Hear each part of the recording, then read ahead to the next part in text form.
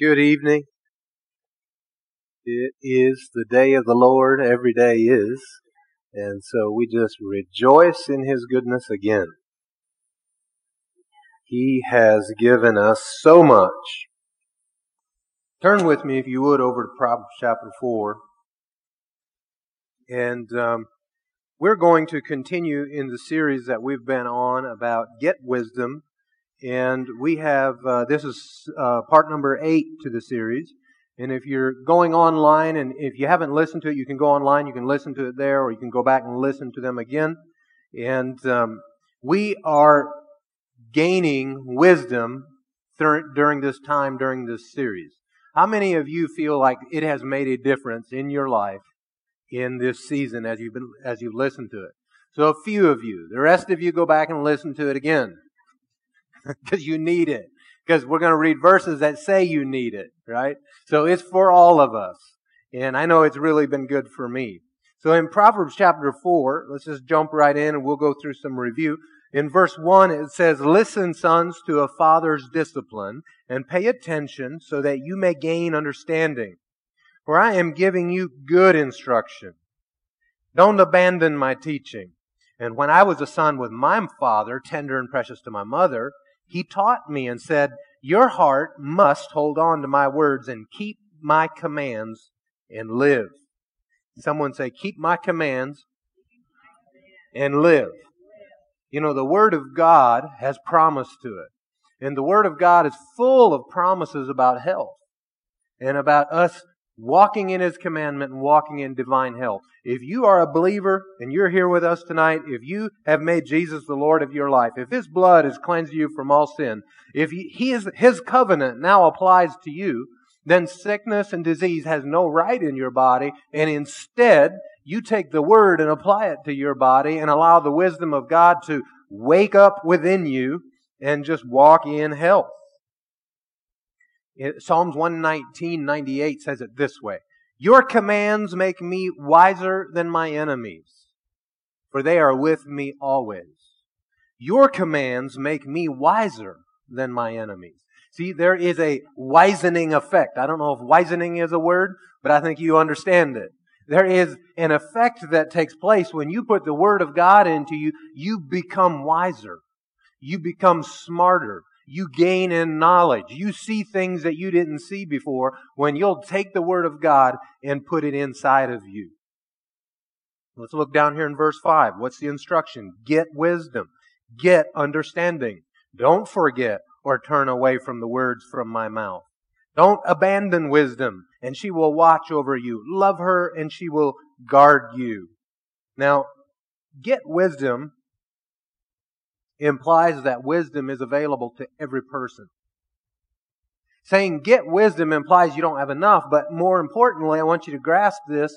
This is for every person. I mean, is the Word of God for every person? So then it absolutely applies to every person that you don't have to be a failure. You don't have to be bumbling along, barely making it, barely coming across, always in defeat. That does not have to be you. And the wisdom of God will walk you right out of that into victory if you'll give it time and if you'll give it access to your life. You know, the thing is, the wisdom of God is at your disposal. The wisdom of God has been given to you personally. Whether you walk in it or not, another subject. But it's been given to you. The wisdom of God is in you. The wisdom of God is on you. Is with you. It's present. Someone say, wisdom is present with me. See, God's ability, His wisdom and His ability, come on, God's wisdom is His ability being made known to you. So God's ability and wisdom just lays dormant in you until you activate it by faith. All the wisdom in the world is piled up for you. But if you don't access it, if you don't plug in by faith and gain access to what's been given to you, it won't do you any good. I mean, we can drive by the Kellogg's plant down here and they have warehouses that are full of ingredients for cereal, right? They have probably a little extra full right now because their workers are on strike. But Their warehouse is full of material. Yet, without someone having some wisdom on how to put those materials together, and how to cook them at just the right degree, how to package it so it stays fresh, how to ship it to all these locations, it's not going to benefit anyone anything. Certainly not Kellogg's, just because they have all the ingredients in the world. You have to have wisdom to access it. In the same way, all of you have a warehouse. It's called your head. And your warehouse has knowledge in it. And all the knowledge in the world won't do you any good if you don't have the wisdom on how to apply that knowledge in a godly way. You know, there's a lot of people with a head full of knowledge and they're just pretty stupid. Right? I mean, we've met them. Some people, you have to wonder how much knowledge is there. But you know what? Here's the thing with wisdom. It doesn't matter if you're the dumbest person you know. It doesn't matter if you're the most uneducated, most ignorant, most backwoods person that you know. If you will just be led by the Spirit of God into His wisdom, you can walk with the wisest of the wise. It does not matter your education. It does not matter how many mistakes you've made in the past. None of that matters. If you'll just plug into the Lord and be Spirit-led, His wisdom will then begin to flow and operate through you. We looked at the meaning of wisdom. It means skillful. And really, we explained it this way is, knowledge is what you know. Understanding is insight into what you know. And then wisdom is using that knowledge and that understanding skillfully. Using it skillfully. Let's read verse 6 and 7 here. Don't abandon wisdom, and she will watch over you. Love her, and she will guard you. Verse 7, wisdom is supreme, so get wisdom. And whatever else you get understanding. Now, wisdom is supreme because wisdom is knowing what God's will is for you in any given situation. That's what the wisdom of God is. More than anything else, if you take nothing else away from this entire series, understand that God's wisdom is available to me by me discovering His will for me. That's His wisdom. He knows everything. He knows more than you could possibly study up on. He knows more about how to be prepared for any particular event that you ever come up against. You can have plan A, B, C, D, and 180 plans, and yet He knows the one you actually need. Right? So His wisdom, His will for you, the knowledge of His will is His wisdom at work in you. Paul said it this way to the Ephesian church. He said, don't be foolish, right? But understand what the Lord's will is. And so we can walk as wise. We asked and we answered the question, well, how do we get wisdom? Well, we saw there were several things. You have to hunger for it. You have to desire it. That's going to be the first step. You're not going to get anything if you don't desire it. So, do you desire wisdom? Well, yes, I do. We have to ask for it. Ask and you shall receive. In James it says, if you lack wisdom, ask, and He'll give it liberally without finding fault. We saw that in order to get wisdom, we have to be teachable. And part of being teachable, pliable, moldable, is to be able to receive instruction, correction, and reproof or rebuke. And that wisdom comes to us through those vehicles. We saw that we have to guard our mouth. That if you want to be wise and get wisdom, then we have to guard. You have to guard your mouth. You have to watch your words. You have to learn how to shut up. And some people haven't learned that. And sometimes we need to shut up because we're saying the wrong thing. Other times we need to shut up because we need to hear the wisdom the other person has. The Lord'd like to get wisdom to you, but got too much coming out of here, and we can't fit anything in here. For those of you listening by internet, that'll make no sense to you. So part of watching your mouth is our confession. Not just not saying the wrong thing, but we have to say the right thing. Like, your life will rise or fall to the level of your confession. That's just where it is. You rise or fall to the level of your confession. What are you confessing? Listen closely to me. Faith absolutely requires the confession of what you believe. Faith demands confession of what you believe. If you cannot confess with your mouth what you believe, you don't actually believe it. This is Scripture. I'm not coming up with this on my own. Scripture says it this way: if you believe in your heart and confess with your mouth, you will be saved. So there is an absolute faith that comes, and when that faith comes, the believing comes, the confession comes. So your faith requires, it demands a confession of what you believe. And did you know you cannot have what you will not confess? You can't have what you can't confess. Let's say it a different way. The wisdom of God can't come any more than your confession allows it to. Again, you're confessing what you believe. So let's just make some confessions right now. Let's say this together. I believe with my heart and confess with my mouth that Jesus Christ is the Son of God. He has been made wisdom for me and is fully available to me right now. Now, be aware of unbelief that disguises itself as wisdom. Unbelief that disguises itself, camouflages itself as wisdom. Really, it's fear or unbelief. And for an example of this would be, when we first got a hold of the law of sowing and reaping, when we got a hold of it, the fact that God is our source and not our own bank account, not our job, not all the things we didn't have, right? Because we had nothing. See, when you get to the bottom of the bag and there's more holes there than you can shake a stick at and there's nothing in the bag, you figure out real fast that either we can go hungry or we can put our confidence in the Lord. And I'm so glad that the Lord sent someone to us to give us truth and to give us wisdom, the knowledge of His will, and so that we could do something about it to change the situation. It wasn't that I worked harder. It wasn't that I was smarter. It wasn't any of that.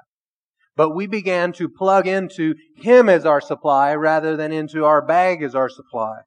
And in that time, the wisdom of the God that came to us was, you need to begin tithing. Now understand, we were not in any position, according to worldly wisdom, to tithe. Tithe means 10%. Okay? We weren't in any position to give a tithe. We weren't in any position to give an offering, according to worldly wisdom or natural wisdom. Why would I say that? Well, because we were adding water to the milk. We had no money. Work was nowhere in sight. And the cupboards were pretty bare. Things were getting shut off. Things were getting repossessed. I'm telling you, we did not have any wiggle room or any extra to say, oh yeah, let's give away 10% in the natural way of thinking. Yet we grabbed a hold of the wisdom of God, which is His will. And we grabbed a hold of that and we began to tithe and return the tithe to the Lord, and we began to give offerings. They were small. They were like the widow's mite. I mean, when you got $3 and you give all of it, and the Lord absolutely came through. Now, what I started to tell you was, be aware of unbelief disguised as wisdom. Because wisdom would have said, oh, well, you don't have the money to do that. You need that to be able to. Wisdom says, pay your electric bill first. I mean, come on. Oh, no man, anything. So you got to follow the Word and do this over here. And that's wisdom. It's unbelief just disguised as something else. But when you put the Lord first, you will absolutely come out of the pit that you're in. We saw that we get wisdom by listening to counsel and advice. It says it in Proverbs chapter 1. It says, let a wise person listen. Let him increase in learning. Let a discerning person obtain guidance or counsel. We saw that we get wisdom by the people that we associate with.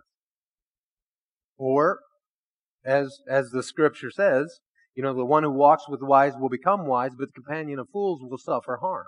So that's the other side of it. But if you want wisdom, find wise people and walk with them. And listen to what they have to say. I remember a young man that sat down with us. He was looking to get married, and he gave me one of the greatest compliments of my life.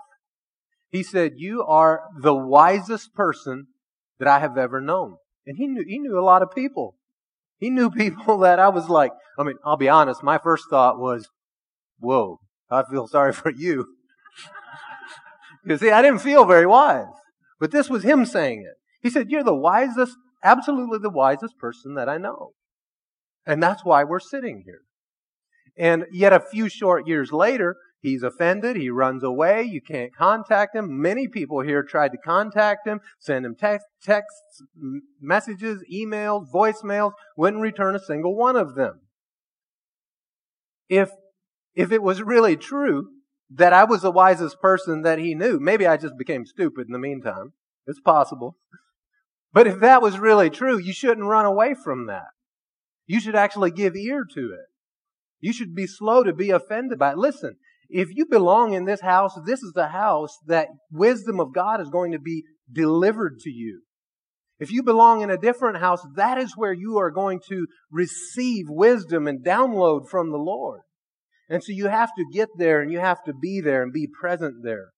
And the people we associate with absolutely will make a difference in your life.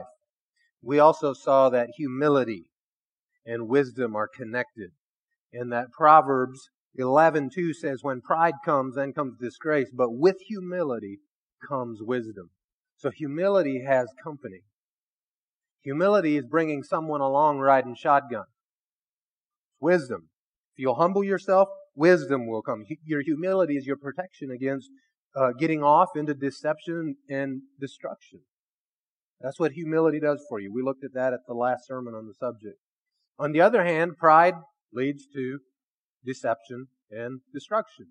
Haughty spirit goes to a fall. Obadiah the prophet, he said it this way. He said, the pride of your heart has deceived you. See, pride has a galvanizing effect, a hardening effect to your soul, to your mind, to your heart.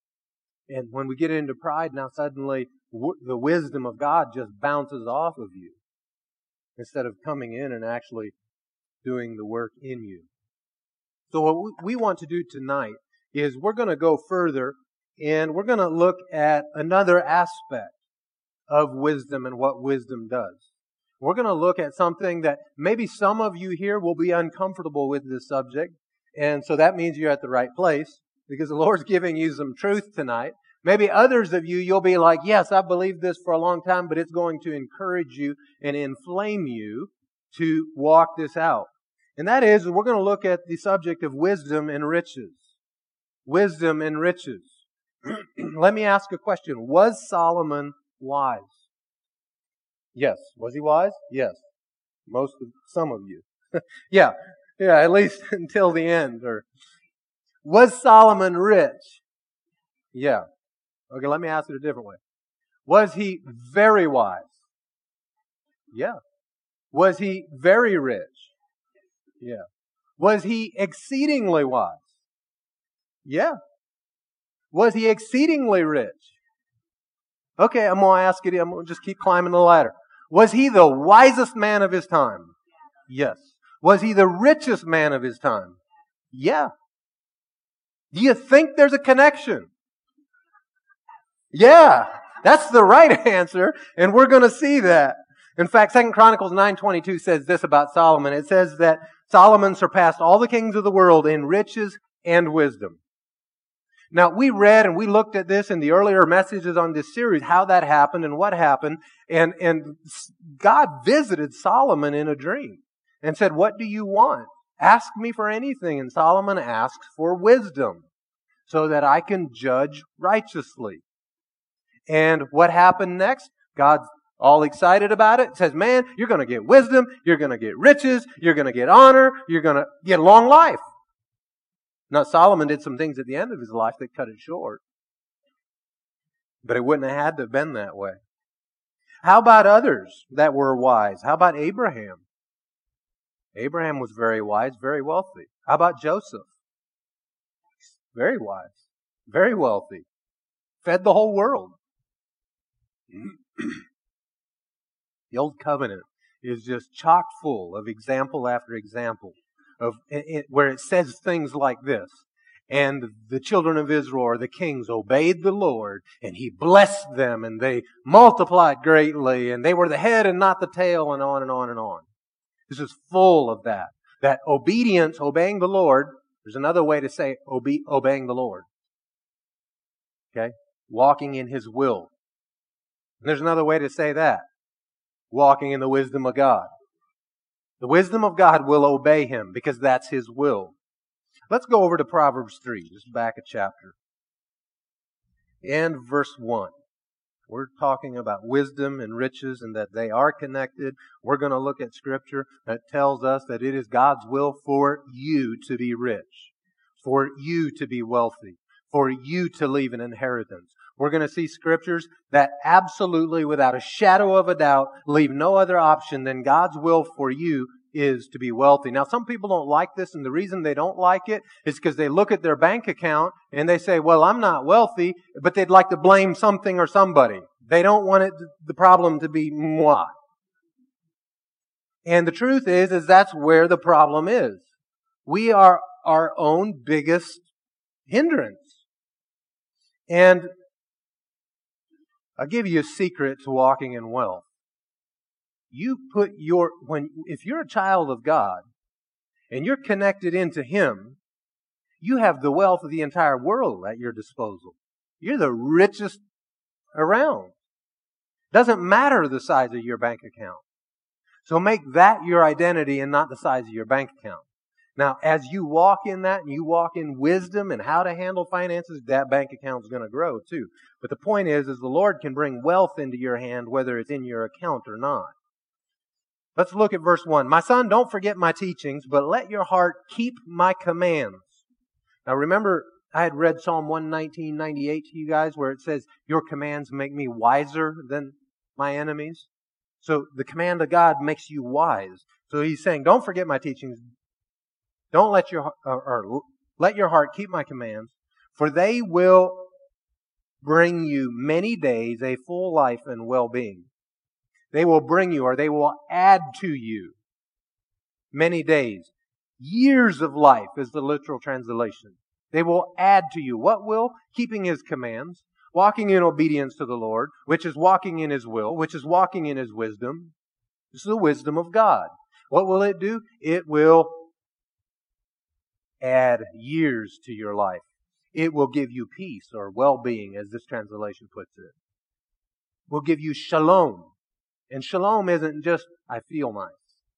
Shalom includes finances, if you'll look up the meaning of the word. Verse 3, never let loyalty and faithfulness leave you. Tie them around your neck, write them on the tablet of your heart. Then you will find favor and high regard with God and people. Trust in the Lord with all your heart, and do not rely on your own understanding. That doesn't mean you shouldn't have any understanding. Just don't trust that. In all your ways, know Him, and He will make your paths straight. Hallelujah. Don't be wise in your own eyes. Fear the Lord and turn away from evil. This will be healing for your body and strengthening for your bones. Honor the Lord with your possessions and with the first produce of your entire harvest. Then your barns will be completely filled and your vats will overflow with new wine. This is talking about abundance. This is talking about harvest. And truly, if you want to walk in the wealth of God, then you have got to start putting seed in the ground. Because that's the only way the harvest comes. There ain't a farmer in the world that's harvesting who hasn't planted first. And if you eat all the seed that you harvest, guess what you're not going to have next harvest season? A crop, right? And so it's going to take wisdom on what do I do with the seed and where do I plant it, right? And be deliberate in your planting. This law has just played out in my life. I'll give you an illustration of it, of just simply the goodness of God, the law of sowing and reaping and how it works. I had, y'all remember you had this big birthday party for me for my 40th birthday a year ago. Well, a whole bunch of you put money into my hand. A whole bunch of you, there was money in cards, there was gift cards, there was, adding it all up, it totaled over $1,000. And which is amazing. There's guns that I've been wanting to buy, there's this, there's that, there's all kinds of things I can do with this. And I was just blown away by the goodness of God. But I had something else in my heart. I decided I'm just going to sow all of it to the Lord. I'm not going to use any of it for me. All of it gets sowed. And so that's what I did with it. And through the year, from time to time, I think a thought comes, you know what? That would buy this gun right now. Now, I sowed that to you, Lord. Where's the harvest? Lord, I thank you that you watch all the seed that I've ever planted and that it brings in a harvest for me. Now, understand, this was money that wasn't given to us as a family to go do something. This was given to me personally. It's a personal blessing to me. And I sowed it. Some of it went into alms and that. Well, what does the Word say? The Word says, as you sow, you will reap. The Word says that if you give to the poor, that you'll reap riches off of that. Well, not long ago, I got a call, and my cousin, he had gone with me to Iraq and Turkey at one point. He says to me, hey, I'm going to go climb Mount Kilimanjaro in February. Would you consider going with me? I'm like, oh man, that sounds like fun. So, but listen, I can tell you right now, that wouldn't be wise for me to spend my money on that. I asked him first what it would cost. He said, well, $6,500, $7,000. I said, well, I can just tell you right now that I'm going to say no, because I need to put my money into some other things, and it just wouldn't be wise for me to put my money there right now. But it sounds awesome, man. I hope you guys have a good time. He said, well, what if money wasn't a problem? I said, well, if I found a money tree in my backyard, I said, then if the Lord would permit me to, then absolutely I would go. I said, but at this point, the tree's still growing. And he says to me, well, I found one in my yard. I said, oh, really? He goes, would you consider going if I covered all the costs? And I said, yeah, I'll consider going. I'll have to pray about it because I need to talk to the Lord first. I'm not just going to do something because it's a blessing, right? I need to hear from Him. And so I went to go pray. Well, I'm going to need a bunch of gear, right, to go climb the mountain. He didn't say he was going to buy me the shoes and the coats and the jackets and the hats to go climb Mount Kilimanjaro. It's 19,000 some feet tall. And so I go to pray about this, and the Lord says this to me. He says, go, and I'm going to open some doors and give you some opportunities that you weren't even looking for. So I don't know what that means, if that has to do with missions, if it has to do with other things. I don't know, right? But I'm fully expecting to find some open doors and opportunities that I hadn't been looking for earlier. Then along comes, if you remember, I recently told you a story about appropriating by faith things that belong to you, and how Adrian appropriated my shoes, and they were my hiking shoes, to be precise. And I told him he could wear them, and then the next thing I knew, months later, they're worn out because he's been wearing them every day, right? And so this was one of the things I was like, well, I'm going to need some shoes. And I had just told that story. I didn't talk about going mountain climbing or that I'm going to go out and buy new shoes. I just told the story.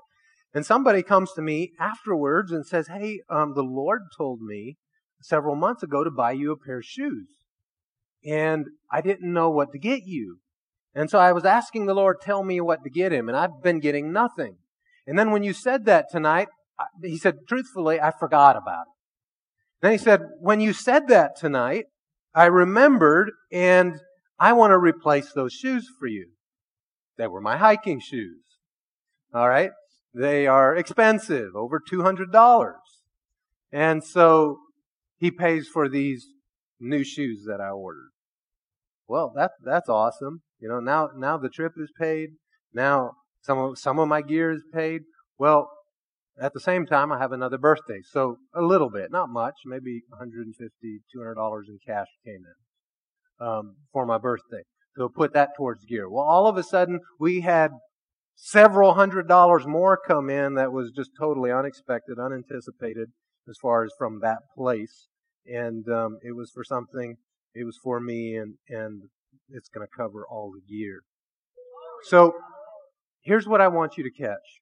I took a personal blessing and planted it into the field of God. All right? There was men that received it, you understand. It's this way, but it was this way too. And I planted personal blessing there. And then along comes something a whole lot bigger than the $1,000 I planted in the field. $7,000 plus that was planted is now the harvest. And to me, as personal blessing. And this isn't a thing that I could take the $7,000 and use it on my family or other bills. It's like take it or leave it, your personal blessing or not.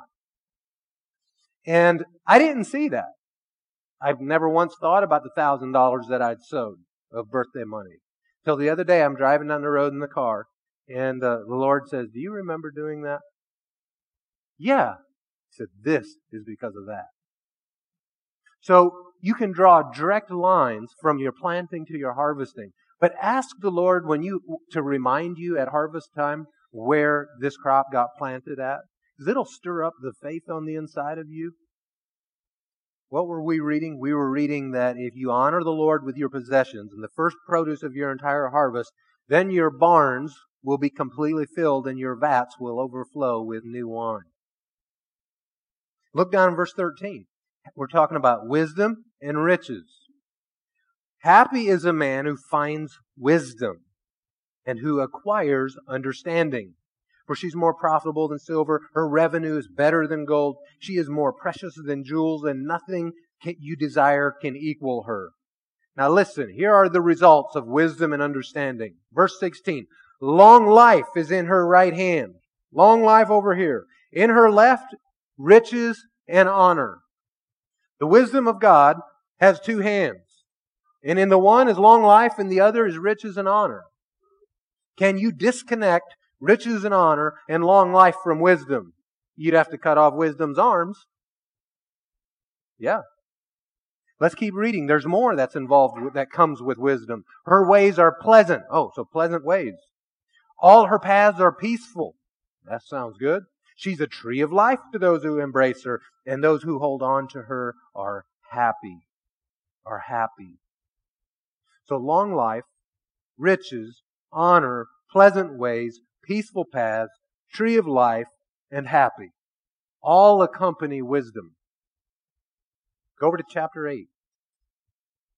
Are these scriptures true or not? In chapter 8, in verse 1, just so that you get the context, it's about wisdom. He asks the question, doesn't wisdom call out? Doesn't understanding make her voice heard? Now jump down to verse 12. I, wisdom, so he's talking about wisdom, I, wisdom, share a home with shrewdness and find out knowledge and schemes. I find out, wisdom finds out knowledge, and it discovers wicked devices or schemes, or the King James puts it this way, witty inventions, but everywhere else it translates it as wicked devices. And so wisdom will reveal those to you. In verse 13, to fear the Lord is to hate evil. I hate arrogant pride, evil conduct, and perverse speech. I possess, still talking about wisdom, I possess good advice and sound wisdom. Now this word sound wisdom, the literal meaning of it, it means abiding success from the effect of sound wisdom. Abiding success. Someone say abiding success. So wisdom is making statements. Wisdom says, I possess good advice and abiding success, sound wisdom. I have understanding and strength. It is by me that kings reign and rulers enact just law. And by me that princes lead, as do nobles and all righteous judges. Just make a note that he clarifies. He says just law and righteous judges. That's who his anointing is on, not the tyrants that we see so often today. Go on and look at verse 17. Wisdom is speaking. I love those who love me, and those who earnestly search for me find me. Verse 18. With me are riches and honor, lasting wealth and righteousness. Wisdom is making some pretty big statements here. With me are what? Riches and honor, lasting wealth. Lasting wealth. You see these people that win lottery and their wealth doesn't last. It's because they haven't engaged the wisdom of God into how to use those finances. And righteousness. Would you agree that wisdom will lead you into righteousness? Yeah, that one's easy, right? Well, would you agree that wisdom will lead you into lasting wealth? Yeah, same thing. Same wisdom. He goes on in verse 19, he says, my fruit is better than solid gold, my harvest than pure silver. I walk in the ways of righteousness, this is wisdom speaking, along the paths of justice, giving wealth as an inheritance to those who love me, and filling their treasuries, their storehouses. Filling. Wisdom will fill your treasuries, your bank accounts, places where you store your wealth. Let's go to 2 Chronicles. Let's look at Solomon as an example. 2 Chronicles chapter 8 and verse 16. Read to the end of the chapter. Now, it says, all of Solomon's work was carried out from the day the foundation was laid before the Lord's temple until it was finished. So the Lord's temple was completed. And if you remember right, they had some massive offerings at that thing. I mean, he gave to the Lord. He viewed the Lord as his source.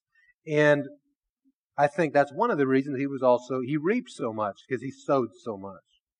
You look at verse 17. At that time, Solomon went to Ezion-Geber and to Eloth on the seashore in the land of Edom. So Hiram sent ships to him by his servants, along with crews of experienced seamen. So ships with crews that knew how to run these ships show up. They went with Solomon's servants, so they come, they show up, pick up Solomon's servants, and they go to Orpha and took from there 17 tons of gold and delivered it to King Solomon. 17 tons of gold. Notice it doesn't just say one ship, it's ships, plural. 17 tons of gold. Today the price of gold is $1,864 per troy ounce. Okay? That would be the equivalent to this 17 tons of gold being $924 million, $212,208 today, in today's money. Now, remember, they're on the gold standard. They're not just in the standard of print it as fast as you can, like we are today. You know, where when they need more money, they just run the presses. No, this is limited to the gold they have. And so, very likely, it was actually probably worth a lot more than our gold is today. But either way, even if it was just at today's value to make it make sense to us, almost $1 billion shows up on these ships. Solomon's wise, Solomon's rich. Let's keep reading. Chapter 9, verse 1. The Queen of Sheba, we'd read about her before and studied this. She heard of Solomon's fame, so she came to test Solomon with difficult questions at Jerusalem with a very large entourage, with camels bearing spices, gold, and abundance of precious stones. She came to Solomon and spoke with him about everything that was on her mind. So Solomon answered all her questions. Nothing was too difficult for Solomon to explain to her. When the Queen of Sheba observed Solomon's wisdom, the palace he had built, the food at his table, his servants' residence, his attendants' service and their attire, the way they're dressed, his cupbearers, the table servers, and their attire, how they were dressed, and the burnt offerings he offered at the Lord's temple, it took her breath away. So the wisdom of God is leading to some pretty cool stuff here. She said to the king, the report I heard in my own country about your words and about your wisdom is true. But I didn't believe their reports until I came and saw with my own eyes. Indeed, I was not even told half of your great wisdom. You far exceed the report I heard. How happy are your men? How happy are these servants of yours who always stand in your presence hearing your wisdom? Blessed be the Lord your God. He delighted in you and put you on his throne as king for the Lord your God, because your God loved Israel enough to establish them forever, as he has set you over them as king to carry out justice and righteousness. Then she gave the king 4.5 tons of gold. It'd be like $244 million plus 644,000. 244.5 million she gives to him. A great quantity of spices and precious stones, so those are worth more. Additionally. There never were such spices as those the Queen of Sheba gave to King Solomon. In addition, Hiram's servants and Solomon's servants who brought gold from Ophir also brought algum wood and precious stones. The king made the algum wood into walkways for the Lord's temple, the sidewalks, I guess, for the king's palace, and into the lyres and harps for the singers. So made instruments out of this wood. Never before had anything like them been seen in the land of Judah. They must have sounded quite amazing. Verse 12, King Solomon gave the queen of Sheba her every desire, whatever she asked, far more than she brought the king. Then she, along with her servants, returned to her own country. You see how he just operates in the law of sowing? Even to those who are rich. Queen of Sheba was pretty rich. I mean, look, she gave him a gift of $244 million, and he gives her a bigger gift in return. Look at here in verse 13. The weight of the gold that came to Solomon annually was 25 tons. Today's value, that would be 1 billion with a B, 359,135,600. 1 billion, 1.3 billion is rolling into Solomon, wisest man who'd lived up till that point. Jesus was wiser than Solomon. Okay, there was others that later came, but up to this point, Solomon was the wisest. He's also the wealthiest. There is a connection. Look at verse 15. King Solomon made 200 large shields of hammered gold. 15 pounds of hammered gold went into each shield. He made 300 small shields of hammered gold, 7.5 pounds, so they're half the weight, of gold went into each shield. The king put them into the house of the forest of Lebanon. Now the house of the forest of Lebanon, a cedar house, was it was a public meeting place. Is what this place was. And so for decorations on the wall, just to give you an idea, one of the shields was worth $407,000. One shield, one of the big ones. He made 200 of them, so totaled to $81.5 million in these big shields. All for decorations. In one building that he doesn't even live in. It's not even the temple. These small shields, they were $203,870 a piece.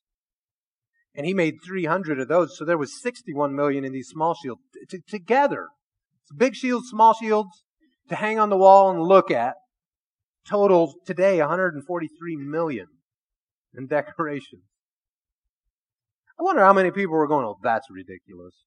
You should have spent your money on something over there. Give it to me. Because that's really what they're saying. It's just covetousness. I mean, if Solomon was wise, this is some kind of wealth on display that comes because attached to wisdom, in her right hand is long life, in her left hand is honor and riches. Did Solomon's wisdom bring him great riches? Yeah, it's undeniable. And we readily agree to that and admit that and see that. What many are not so ready to agree with is the truth that God wants me to be rich. Because it's easier to believe that this is just my assigned lot in life than to actually believe that God would want me wealthy. That He would like to make me wealthy. So let's ask the question a different way. Does God want me to be wise? Yeah, without a doubt. What comes with wisdom? Riches, honor. So if God wants you to be wise, then He wants you to be rich and honored and long life and pleasant ways, right? And happy, peaceful paths. In fact, He wanted it so bad. This is what it says in 1 Corinthians 1 verse 30. It says, of Him you are in Christ Jesus, who became for us wisdom from God, and righteousness and sanctification and redemption. Now, if you're here and you're not sure that the Lord wants you to be rich, I got a question for you. Does the Lord want you righteous? Yeah. He sent Jesus for that purpose. That's what it says here. Does He want you sanctified, set apart? Yeah. Sent Jesus for that purpose. Does He want you redeemed? Yeah. Sent Jesus for that purpose. Does He want you wise? Yeah. Sent Jesus for that purpose. What comes with that spirit of wisdom? wealth, honor. To say it a different way, or Paul said it by the influence of the Holy Spirit to the Ephesian church. He said, pay careful attention then to how you live or how you walk, not as unwise people, but as wise. So it is undeniably, clearly the will of God for us to be wise. And if that's true, then it is undeniably, clearly the will of God for you to be wealthy as well. Praise the Lord. The Lord said this to the children of Israel in Deuteronomy. He said, you may say to yourself, my power and my own ability have gained this wealth for me. But remember that the Lord your God gives you the power to gain wealth in order to, here's why, to confirm His covenant He swore to your fathers as it is today. Well, that covenant, we have an even better covenant, that plus. The better covenant is going to do all that the old covenant had plus. Let's say it this way. If I hold up a $50 bill and a $100 bill, which is better? The 100, because it includes everything the 50 has plus.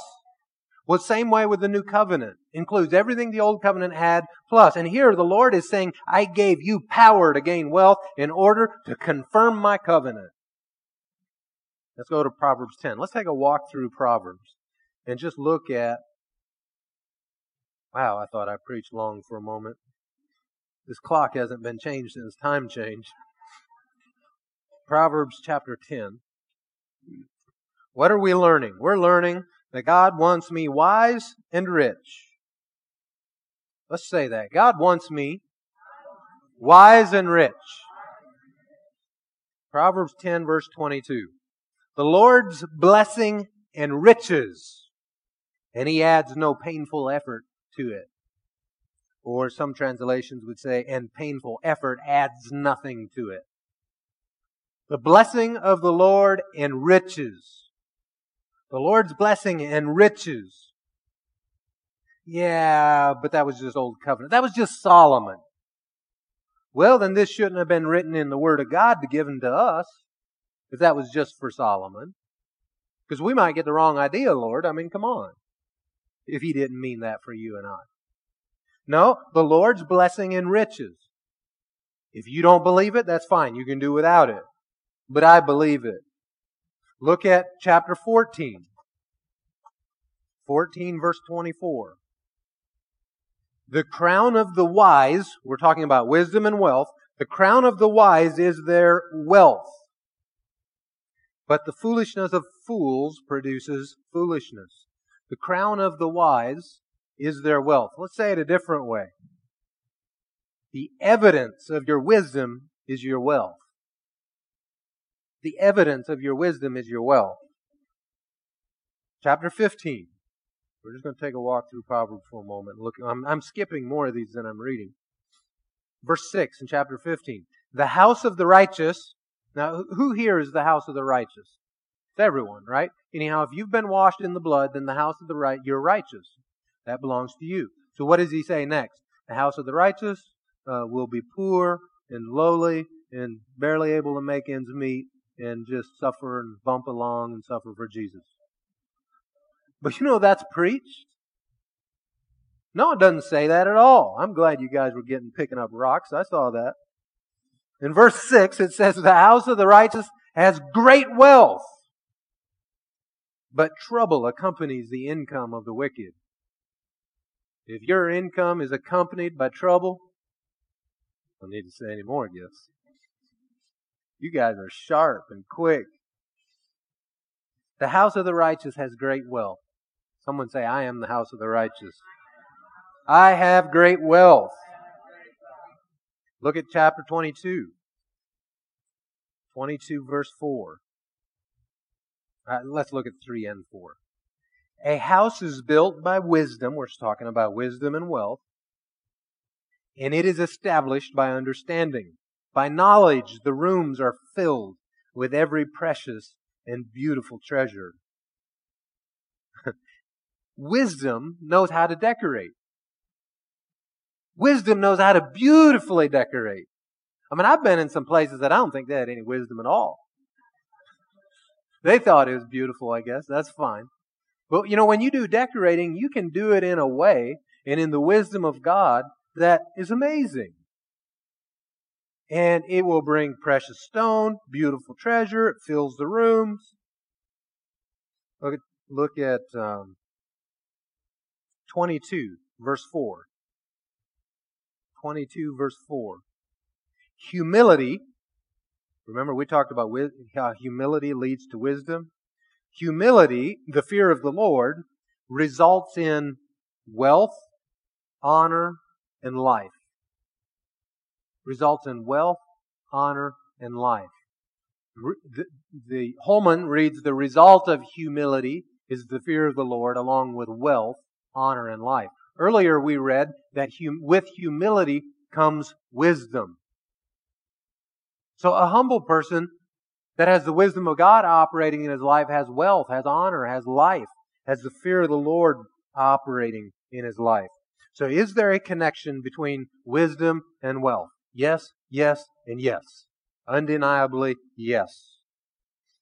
In fact, if you want to just put the final nails in the subject, look at 2 Corinthians 8, verse 9. 2 Corinthians chapter 8 and chapter 9 are solely on finances. They are about taking offerings. They're about taking an offering from this place for this place over here, this church and this work over here. And he's writing them a letter and he's saying, hey guys, you guys had committed to do whatever it was in the offering, however much it was. They must have had some sort of pledge or faith promise or something.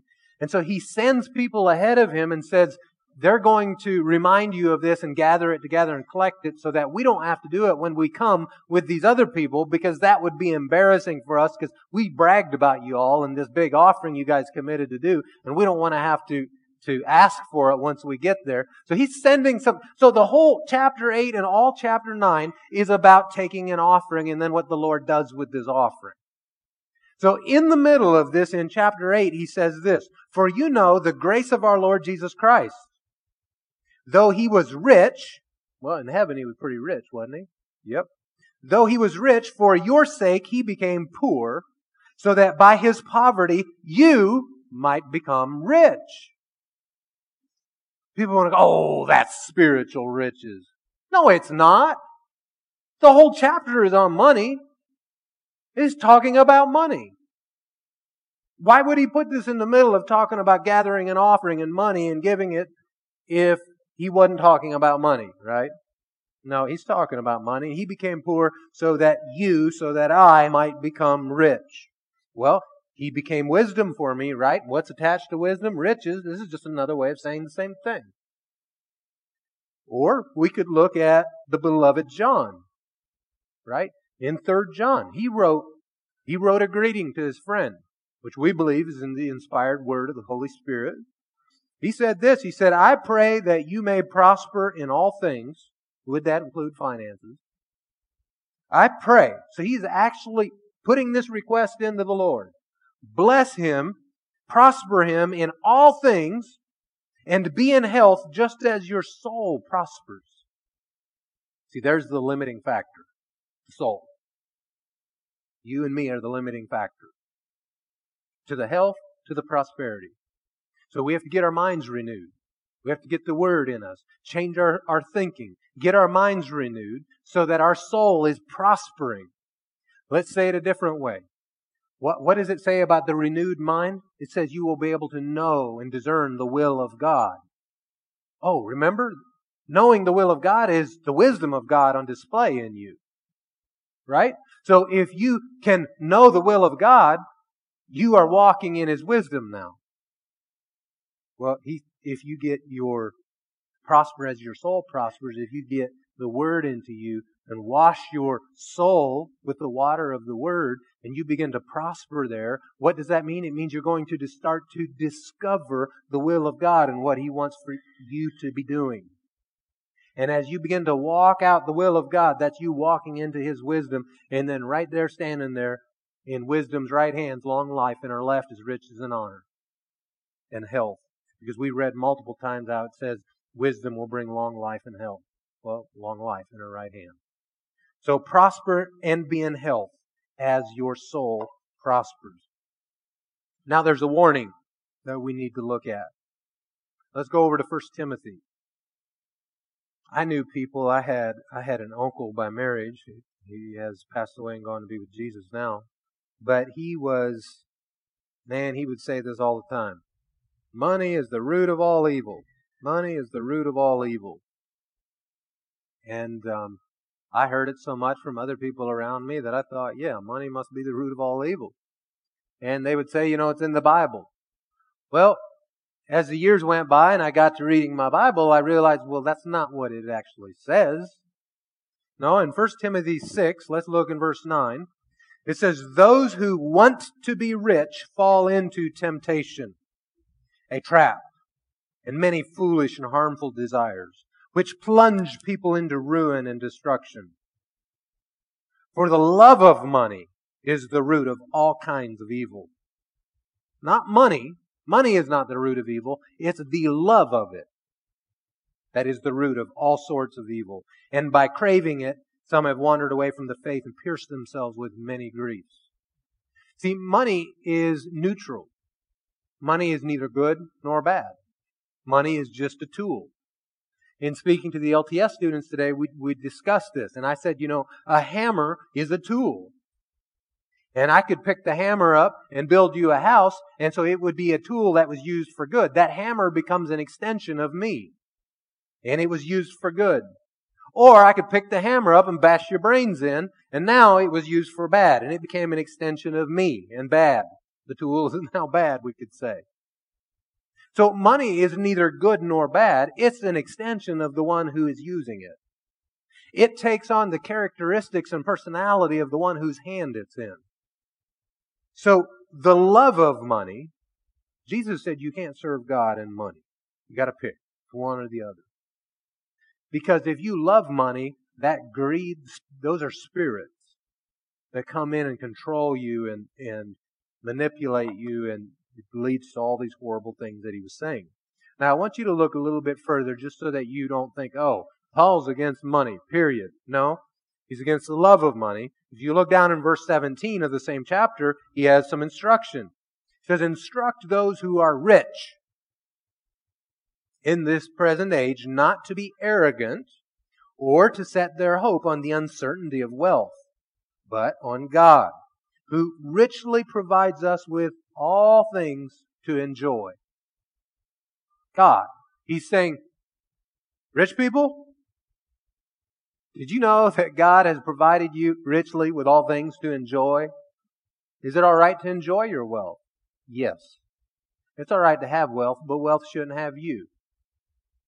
It's all right to control wealth, to be a manager of wealth. It's all right to be a conduit of wealth, but wealth should never have us.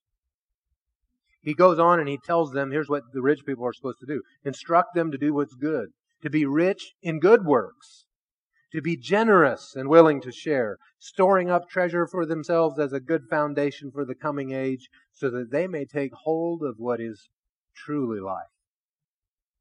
So seek the blesser, not the blessing. See, does God want you to be rich? Yes, absolutely yes. But as soon as you go, I'm going to follow the blessing, well, that's idolatry. You have now lifted that up higher than the Father. Now, the Father wants relationship with you. And the work that He sent Jesus to begin in the earth is a work that we're now carrying on. And you and I need to be wealthy to accomplish what Jesus started. It takes a lot of money to support what's going on in all these different flags you see around the room. And if you think, well, I've got enough, my bills are paid, my needs are met, well, I don't need more. Why should I go out? Why should I look to grow my business? Because it's meeting my needs. Well, you're selfish. Because you're thinking only about you. If the Lord's blessed you and put a tool in your hand, then use it for good. Cultivate it. Honor what the Lord has given you by multiplying it. Part of being a good steward is multiplying what you have. And so take what you've been given and multiply it and seek wisdom from God so that you can do things God's way And that wisdom will be accompanied with blessings. Go over to Mark chapter 10, just in case someone says, yeah, but. Actually, let's first go to Matthew chapter 6. Matthew chapter 6. Section titled God and Possessions in my Bible. It's in verse 19 is where we're going to look. Jesus is speaking and He gives a command. He says, don't store up for yourselves treasures on earth, where moth and rust destroy, where thieves break in and steal. That shouldn't be your source, because it's unreliable. It can be gone in a moment. Look at Job. I mean, the richest guy around, and the moment the door was open to the devil, what happened? He comes in, and in a day, he goes from being the wealthiest in the land to nothing. To nothing. Don't store up for yourselves treasures on earth. In other words, if he were going to write it today, he might say, don't be a damn Christian. You know what I mean? By a blockage. Dam up all the good behind, you're just a reservoir. No, we're called to be rivers of life flowing out of us. No reservoirs, no lakes, right? No blockages, but we are to be the treasures of God is to flow through us. And what happens is it begins to get deposited into our heavenly bank account. Verse 20 says, store up for yourselves treasures in heaven, where neither moth nor rust destroys and where thieves don't break in and steal. For where your treasure is, there your heart will be also. We're talking about wisdom and wealth. And just because you have a bunch of wealth doesn't mean you hoard it. No, we are managers of it. And we invest it into the kingdom. If you want something to have your heart, put money there. I mean, test this. Take $20,000 and invest it in a stock and see how often you begin to check that stock. Why? Because where your treasure is, there your heart is also. He didn't say where your heart is, you'll invest treasure. No, He said it the other way around. That where you put your money, that's where your heart is. In other words, your attention. Yeah, your attention. So invest in the kingdom. Store up treasure in heaven. And it does not say where you cannot access it until you die and go to be with Jesus. No, Paul actually brought it right current and said, my God shall supply all your need according to His riches in glory in Christ Jesus. He didn't delay it until some far off day when you die, but now, in this life. The psalmist said, I will see the goodness of God in the land of the living. That's here and now. Look down in verse 25. Therefore I tell you, don't worry about your life, what you will eat or what you will drink or what your body, what you will wear. Isn't life more than food and the body more than clothing? Consider the birds of the sky. They don't sow or reap or gather into barns, yet your heavenly Father feeds them. Aren't you worth more than they? Can any of you add one moment to his lifespan by worrying? And why do you worry about clothes? Observe how the wild flowers of the field grow. They don't labor or spin thread. Yet I tell you that not even Solomon in all his splendor, with his millions of dollars of decorations on the walls, was adorned like one of these. If that's how God clothes the grass of the field, which is here today and thrown into the furnace tomorrow, won't He do much more for you, you of little faith? Even if you're just of little faith, He'll do it for you. That's comforting, isn't it? Verse 31, so don't worry, saying, what will we eat, or what will we drink, or what will we wear? For the Gentiles eagerly seek all these things, and your heavenly Father knows that you need them.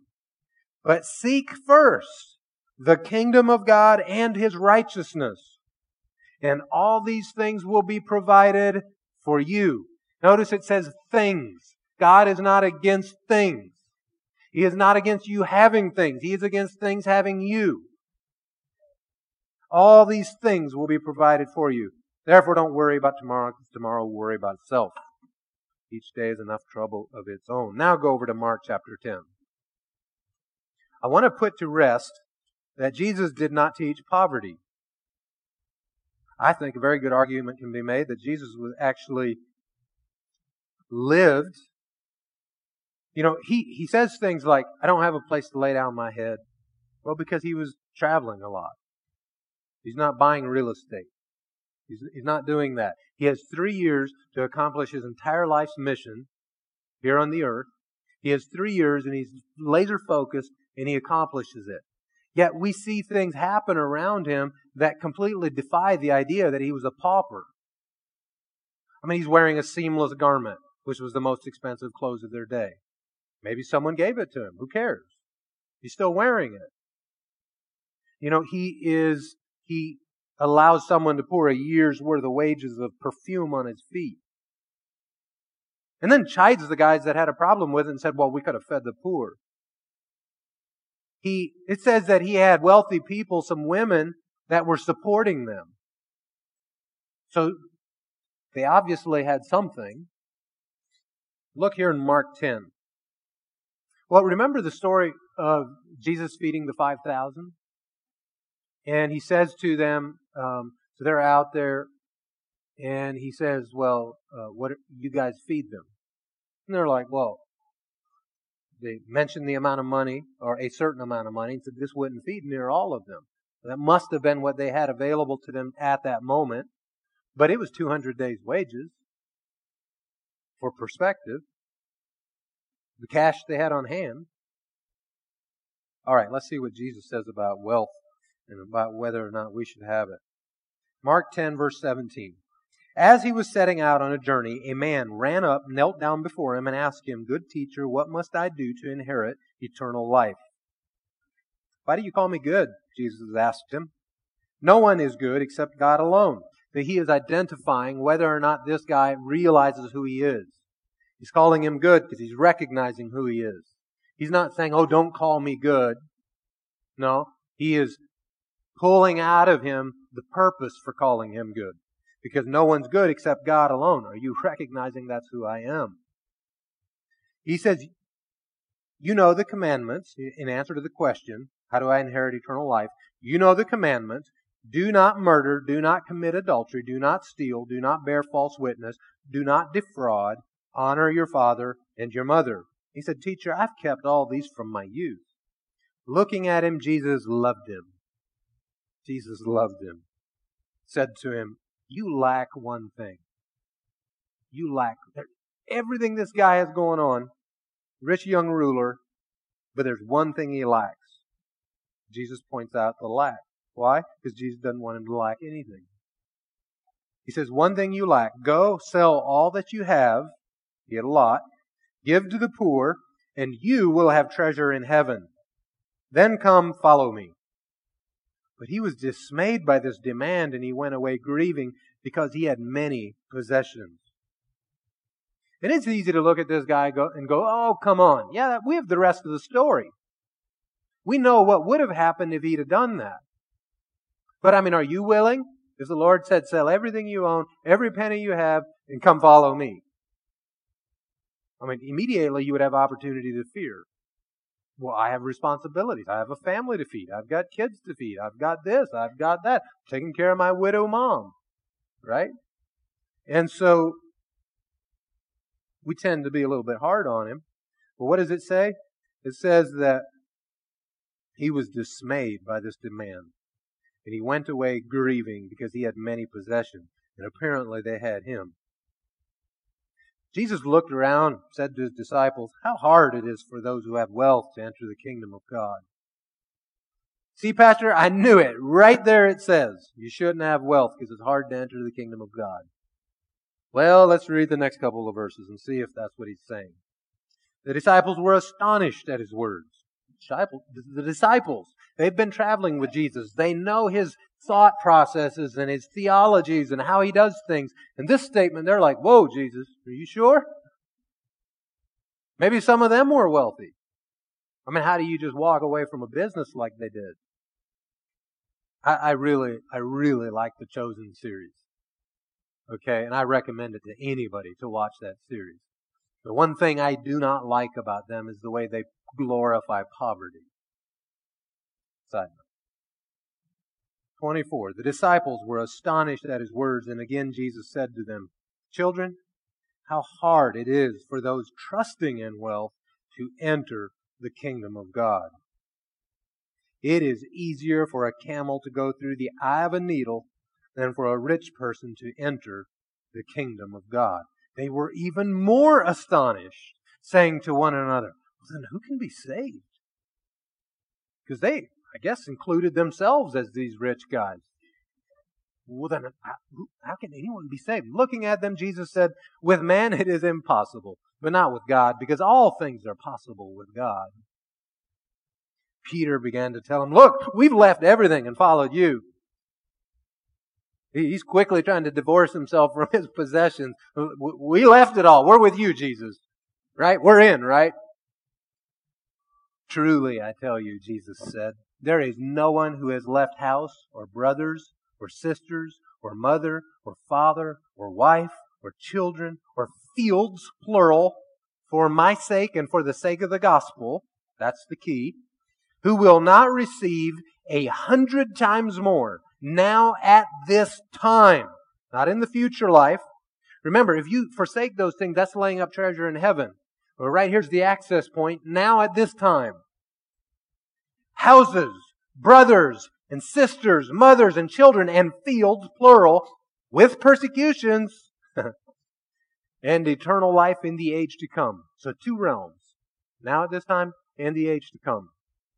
Wealth at this time, eternal life in the age to come.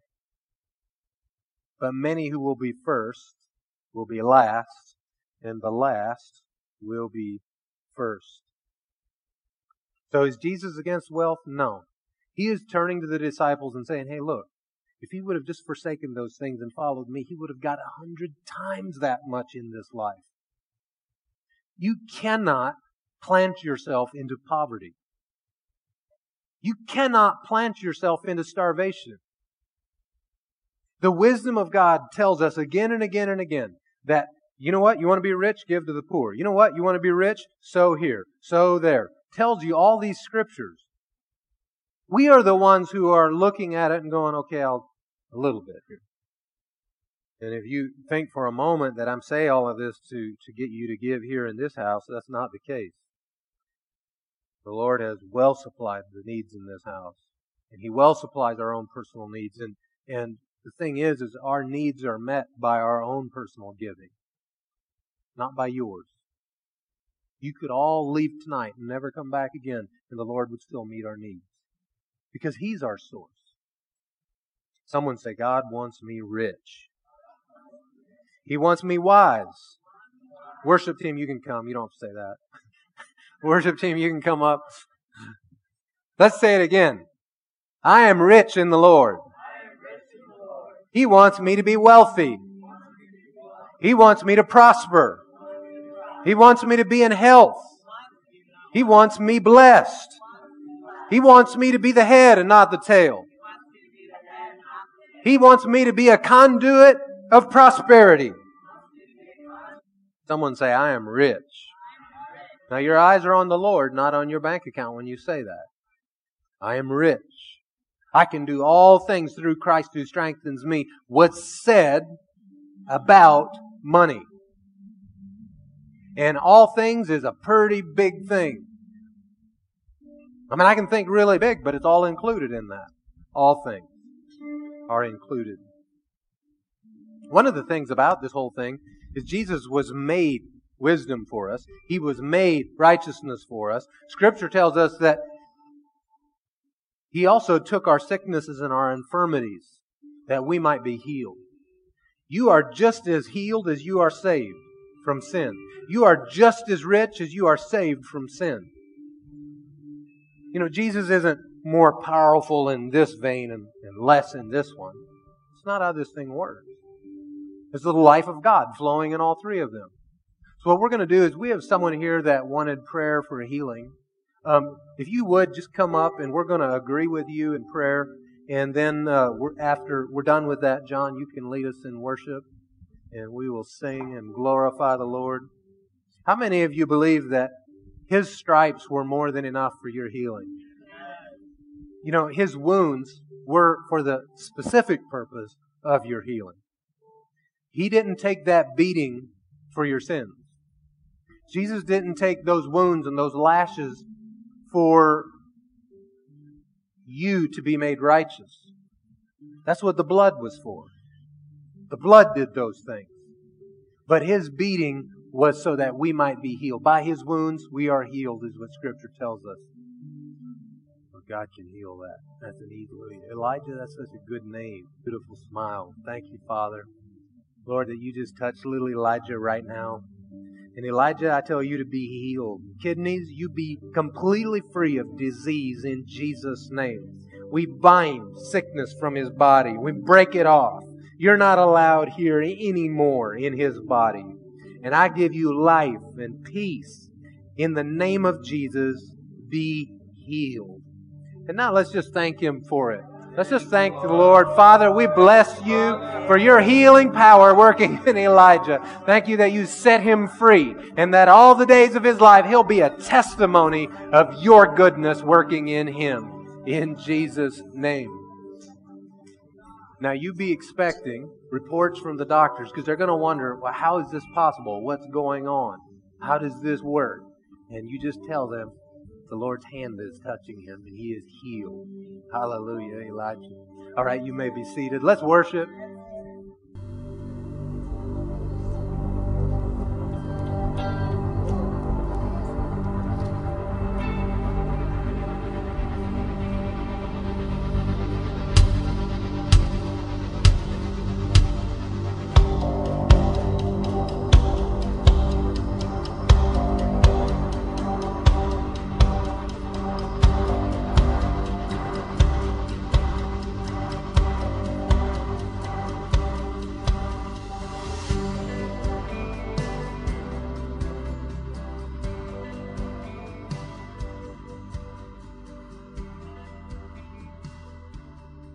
Consecrate ourselves.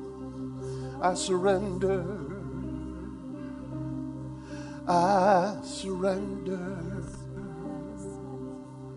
I want to know you, Lord.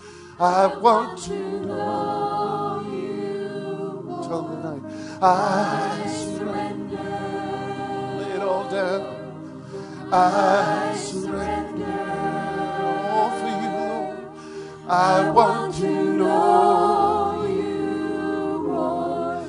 I want to know you. Let's sing it again. I surrender. I surrender. I surrender. I want to know you, Lord. I want to know you. I surrender. I surrender. I surrender. Lord Jesus, I want to know you, Lord. I want to know you, Lord.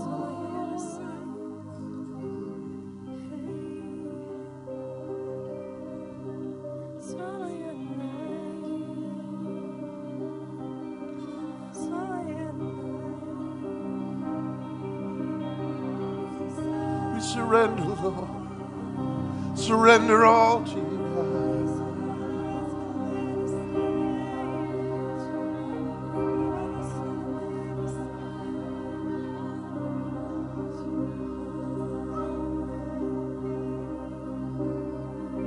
Father, we bless you. Thank you for being so good to us.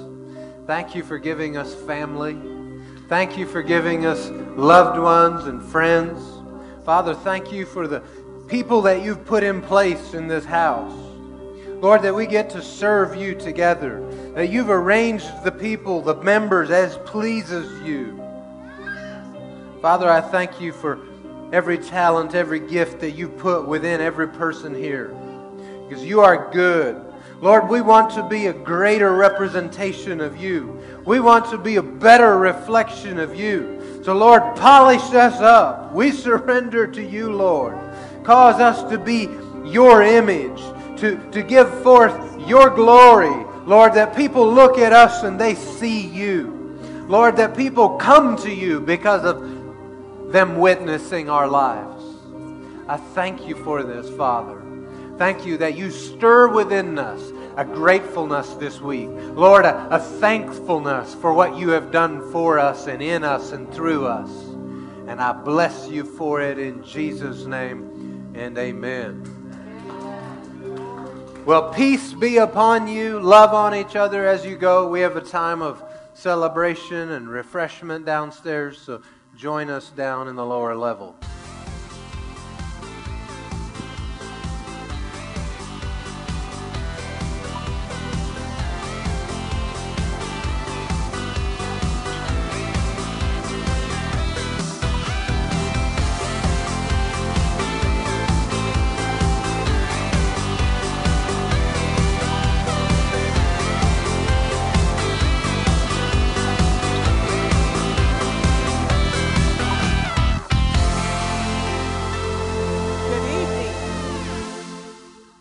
Good evening.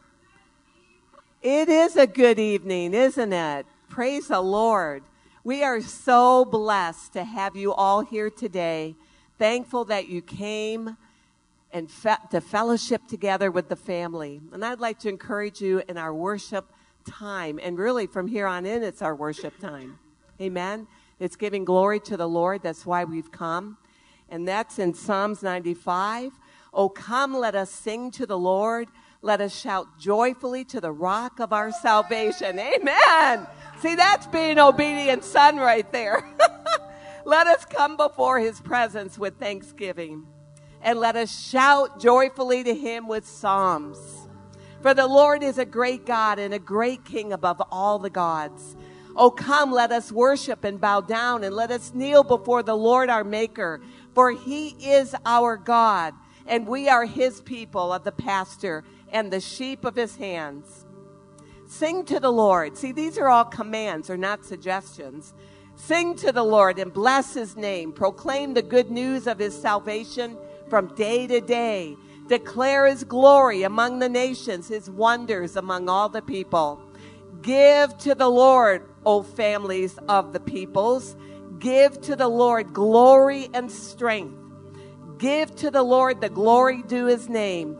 Bring an offering and come before him in his courts with praise. Oh, worship the Lord in the beauty of his holiness. Well, we've got some things to do, don't we?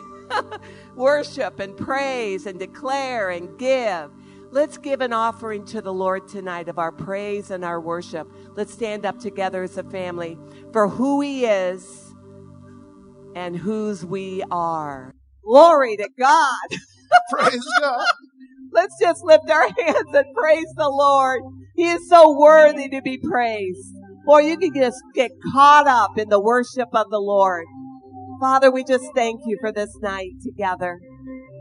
Thank you, Father, that you've drawn us all together, knitting our hearts together as one, the family of God.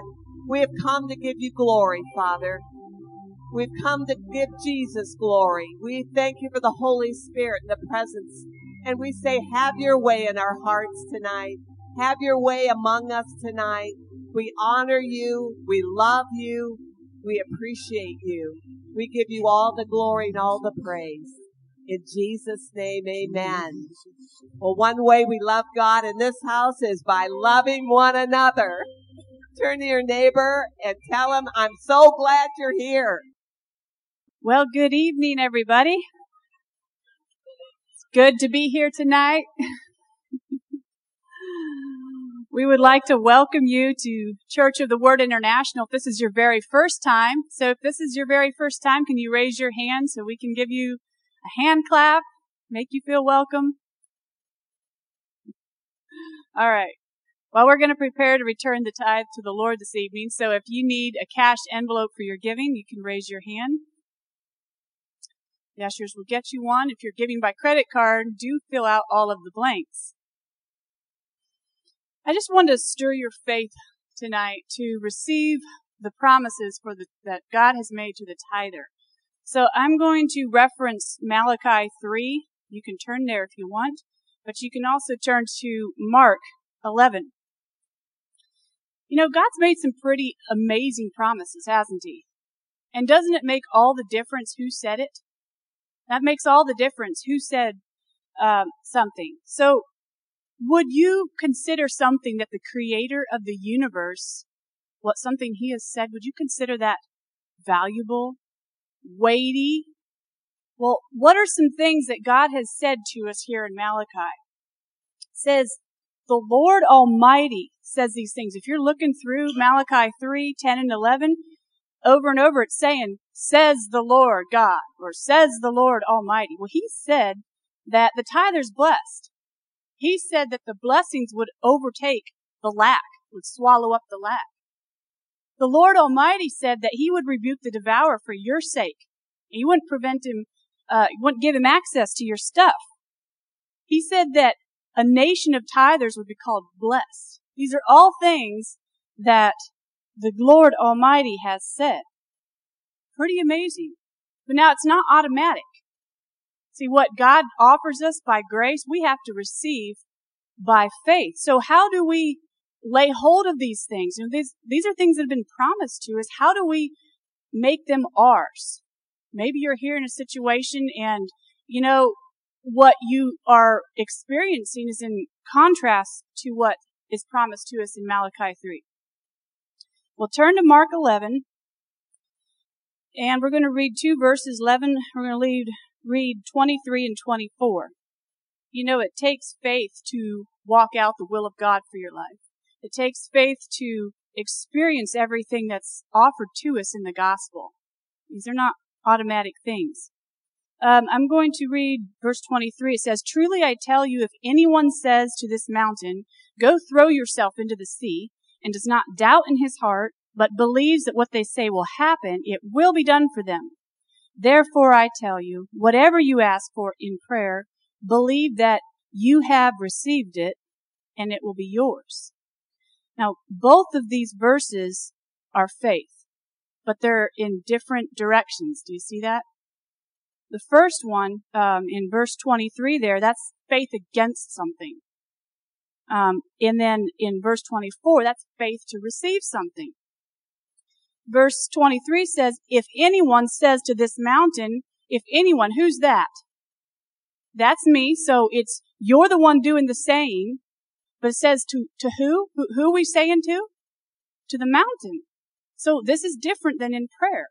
This is different than when to God. You're speaking to your problem. God didn't give you that mountain. God didn't give you that obstacle. So we are to speak, we are to say to the problem, you know, don't whine and beg God as if he's the one that gave you that obstacle. He didn't. So we have a responsibility to say and release faith against that thing. Tell it to go and believe it. But verse 24 is talking about prayer. So we're asking God in prayer. You know, Philippians tells us to ask with thanksgiving, make our requests known with thanksgiving. So we're coming to God with thankful hearts, asking for the good thing. You're asking for that job. You're asking for Christmas gifts for your kids. You're asking for that debt to be removed and for answers and for wisdom. And then the key here is believe you have received it. For you to receive something, you've got to have it offered. Well, it's pretty important in that you know what's been offered. Well, we just read some things or referenced some things because I didn't really read it. In Malachi, some things that has been offered to us. The tither is blessed. The floodgates of heaven are open for the tither. That's been given to us. But now, sometimes we got to receive that. We have to lay hold of that. So you're going to stand against your debt. You're going to stand against the lack in your life. You're going to stand against poverty and speak to it. Tell it to go and then believe you have received the blessing of the tither. Believe you have received protection from the devourer getting your stuff. Can we do that? So I just want to encourage you in this to stand up and begin to do that in your life. Begin to do that in your finances. You know, really speak to the lack, speak to the need, the problem, and then believe you've received the answer. Believe you are the blessed. Amen? All right, well, let's take a hold of our tithe and return that to the Lord. Pray over it. Father, we thank you so much for your word. We thank you for your promises. Lord, we know you're reliable and trustworthy, and I thank you that you're the one that said that you would open the floodgates of heaven on our behalf. So I just call these tithers blessed. I call these tithers to increase. Father, I thank you that you meet every need in their life, and that if anyone is believing you for an answer, that it come to them speedily tonight. So we just thank you. We give you praise for our jobs, for the resources you've entrusted to us. So we return the tithe gratefully in the name of Jesus, and amen. And ushers can pass the baskets, and people will return it to the Lord. All right, couple things to mention out of the bulletin. We got the men's breakfast coming up Saturday, November 20th. That's at 8 a.m. The youth and young adult barn party will be at the Zimmerman's barn on November 21st. That's at 5 o'clock. You can contact Josh and Alicia if you want to bring new ones, or if you're a person here that's new and you would like to attend there, talk to Josh and Alicia. Tomorrow is Citygate. So if you would like to be part of Citygate, you haven't signed up, you still have time, just speak with Karen, or sign-up's gone, right? So speak with Karen if you are last minute, would like to take part in that ministry tomorrow morning. The Christmas party coming up December 10th at 6 p.m. Now, it's not going to be here at the church. So let's make sure that you make note of that. It's going to be in Strasburg, and there'll be more of that as we go forward. We'll give you, actually, there is a address here in the bulletin, but place will be announced next week, I believe. But it is important to sign up so we know who to count on.